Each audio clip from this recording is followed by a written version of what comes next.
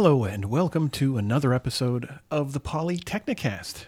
I am Rob Stenzinger, and this is a journal that I do a variety of kinds of journaling. Sometimes it's like, hey, here's what's going on when I'm making a project or what have you, or here's something I learned. But once in a while, it's this sort of unpacking and development of just a pile of thoughts I've had about a particular topic. And right now, I'm in the middle of this series of user experience mindset. How can this practice, this systemic discipline of user experience design that can help projects and businesses and people and organizations of all kinds of sizes from a tactical level and using useful tools for that, but also a strategic level? And honestly, how does it apply to different areas and different needs and folks from different backgrounds? And so I've unpack some thoughts about the perspective of user experience mindset helping folks who are business people, entrepreneurs, folks who are engineers, programmers, people who code, right? Also, let's see, what else so far? Designers. And now here I am talking about, artists. And as an aside, I think everyone's creative. Your human brain, I know, has this ability to process and rearrange and compose and come up with things. And it's just a matter of we really identify with stuff that are traditionally defined as the arts, as the creative place. So yeah, it is a creative place, and it's a wonderful creative place I have huge affection for. I think being an artist is one of the things that I as one of my early memories of feeling excited about, I know what I'm going to do when I grow up kind of things. It was when I was drawing Snoopy and different kinds of rockets, because those are the books I had around, and it was inspired equally by the Charles Schulz Peanuts comics, and especially Snoopy the dog, and also how we're exploring outer space and we're sending rockets to do different missions and stuff that, of course, moon landing, all that stuff was just, it filled me with inspiration to try to capture it on a page. And so that was the kind of things I gravitated toward drawing and just feel a huge love for art, visual storytelling, and that has grown into, interactive storytelling and user experience design over the years. So artists, folks who put their creative expression into the world and make some kind of trade with it. This is who I'm thinking of in particular, this episode of the Polytechnicast, where you make your art, your voice is in it, your skills are in it, and it could be illustrations, it could be comics or storytelling or writing, photography, music, whatever it is. It gets put into some distributable form and given to an audience in some way with some kind of trade, time, attention, monetary. Rarely barter, but I suppose why not that too? So how could user experience design help an artist, right? Isn't there, your art and your voice is like your skills and beliefs all kind of woven into this concrete expression. How does doing user-centered design help that? And I would say it might, but there is a natural tension there, depending on what fuels your process. Why do you make the art that you make, and what helps you keep doing that? And if doing some kind of audience involvement, research informed effort, if that feels like a boost for you and can help your process, help you come up with maybe new kinds of art, new kinds of ways of packaging and providing your art, new experiences folks can have with it. Like, let's say you have, let's say you're a teaching artist and you make workshops. Well, what if there were short form versions of your workshops? Or what if your workshops had actually been bundled all together into sort of large curriculum, there's all kinds of ways to potentially experience what you're teaching and ways to package it up. And what does that do? How does that affect what you make? You could take art that was for a book cover and turn it into a poster, or the other way around, or turn something that was an illustration into an entire story, where like maybe you had a single panel comic at one point and it's just kind of, it haunted you long enough where you decided to make a thing with it. Maybe it didn't just haunt you. Maybe people thought it was funny and they told you that. And that gives you fuel to go forward with it. So all kinds of things can possibly help inform the, like what you make and the how you make it. Maybe. And that's not my focus necessarily but it's a possibility. Your user experience mindset, if for some reason you find that it helps you with making your art, then fantastic. Then go ahead and open that door. And the mindset is saying that, yep, including the audience in this endeavor and the art that you put out there, it's worthwhile. And you believe in that. That's what makes it a mindset. That's what opens the door.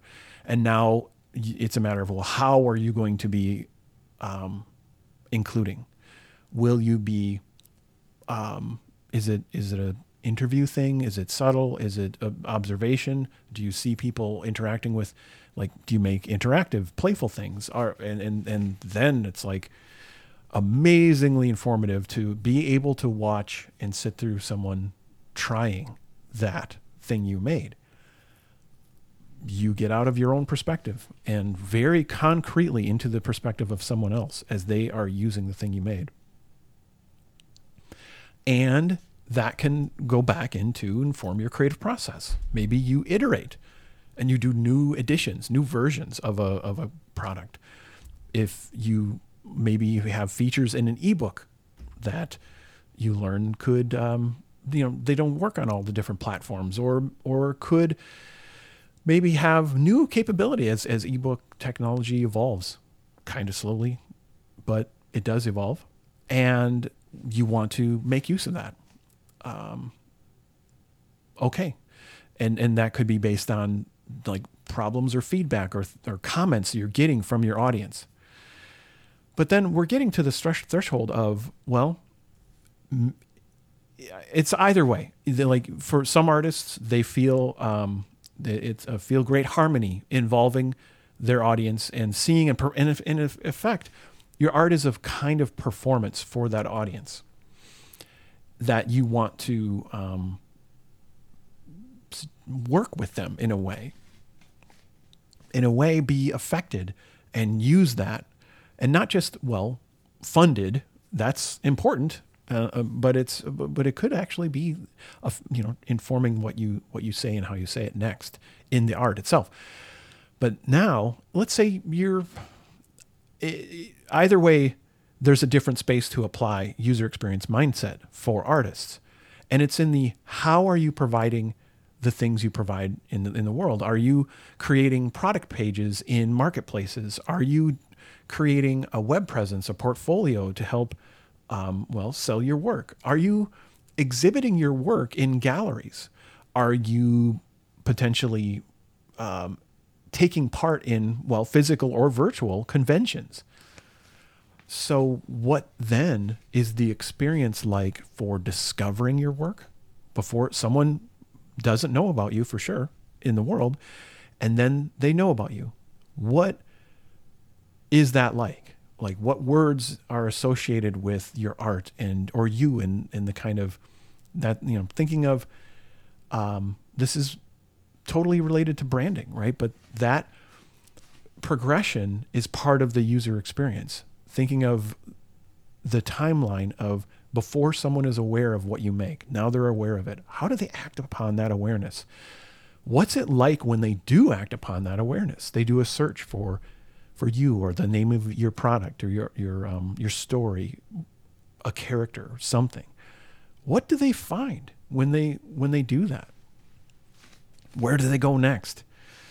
When someone visits your table at a convention, physically or virtually, how are they able to discern among the things you make?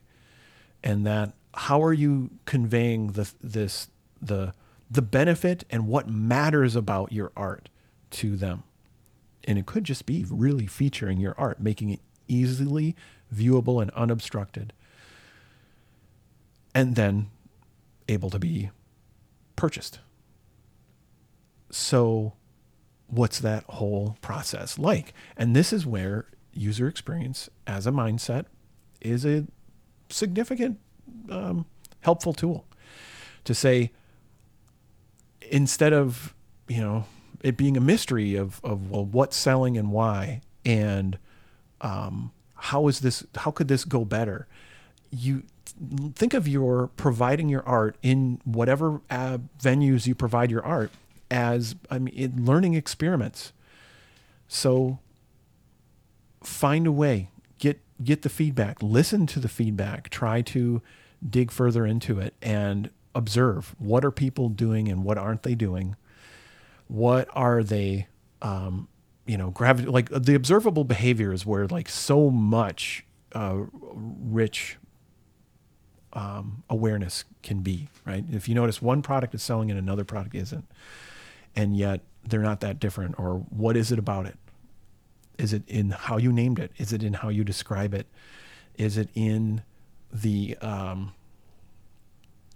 other functions of like, well, maybe there's sales and other things to consider to put into the experience. And so not all of that is primarily user experience related, but it opens you up to this set of other perspectives and taking other points of view and seeing how you can create portions and steps of a big thing and make it into a small observable things to say, oh, people do get to my homepage, but they don't go to my product pages.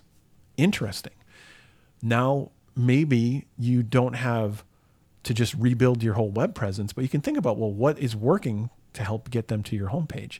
How could you encourage them to continue further?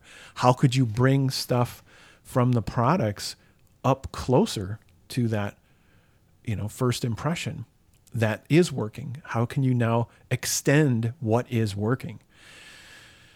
And what you're doing there is, those are all acts of design. And it's a bit of the, thinking about what to build and why, and like where you go as a creative entity. That's the strategy part of UX, figuring out how to connect what's working to and extend it to get people further along a path to be able to serve them with your product, which is a part of why you make it, right? I mean, if you create a thing and you really believe in it and you know that there's the audience, well, part of the job, part of the work is to actually make this work all the way so they can actually trade with you, so you can continue to serve them. And that's a place to explore if it's uncomfortable, to try to dabble and get practice and know that, well, it's okay to value your work and to actually respect your audience too, to not just value your work and drop it into a place, but then to care about what happens then. Okay. Then that is opening your set of things you do to manage and address making your art into a successful business. This is part of the work, and thinking systemically about it is a part of the user experience mindset. So I have a few other entries in this series coming up, and I think that we've covered the points of view aspect of the UX mindset, and we'll be delving next into the tools that are close at hand, things that you can do and try. And I hope to be brief, just a few minutes long in each of these, and we'll see where that goes. But then, we're going to talk about stuff like lists, a little bit of pragmatic research and stuff like that, and how these things can help us act upon our UX mindset. We are open to involving the audience, and these tools can help us act upon that openness. And they don't necessarily make all of us instant, full, like, have a full career of experience and stuff of doing all kinds of things in user experience design, but they don't have to. It's like we can pick up instruments and find, benefit in playing, and we can solve problems without having the world's expert in one particular thing help you in your business when you need to wear various hats, especially when you're an independent professional. Hiring out some work when you can, fantastic. And also wearing a few extra hats is just part of the reality. So that's what I'm trying to encourage here. And then when you do get to the size of a business where you're bringing in additional user experience expertise, you'll be really well prepared to work with them. And I think that's useful too. So onward, more to come here. If you have any thoughts, questions, and reactions to this or any of the posts in this user experience mindset series, please do reach out to me. I'm on the social networks all over the place as Rob Stenzinger. Send an email to rob@shieldsstenzinger.com. Thank you very much for listening.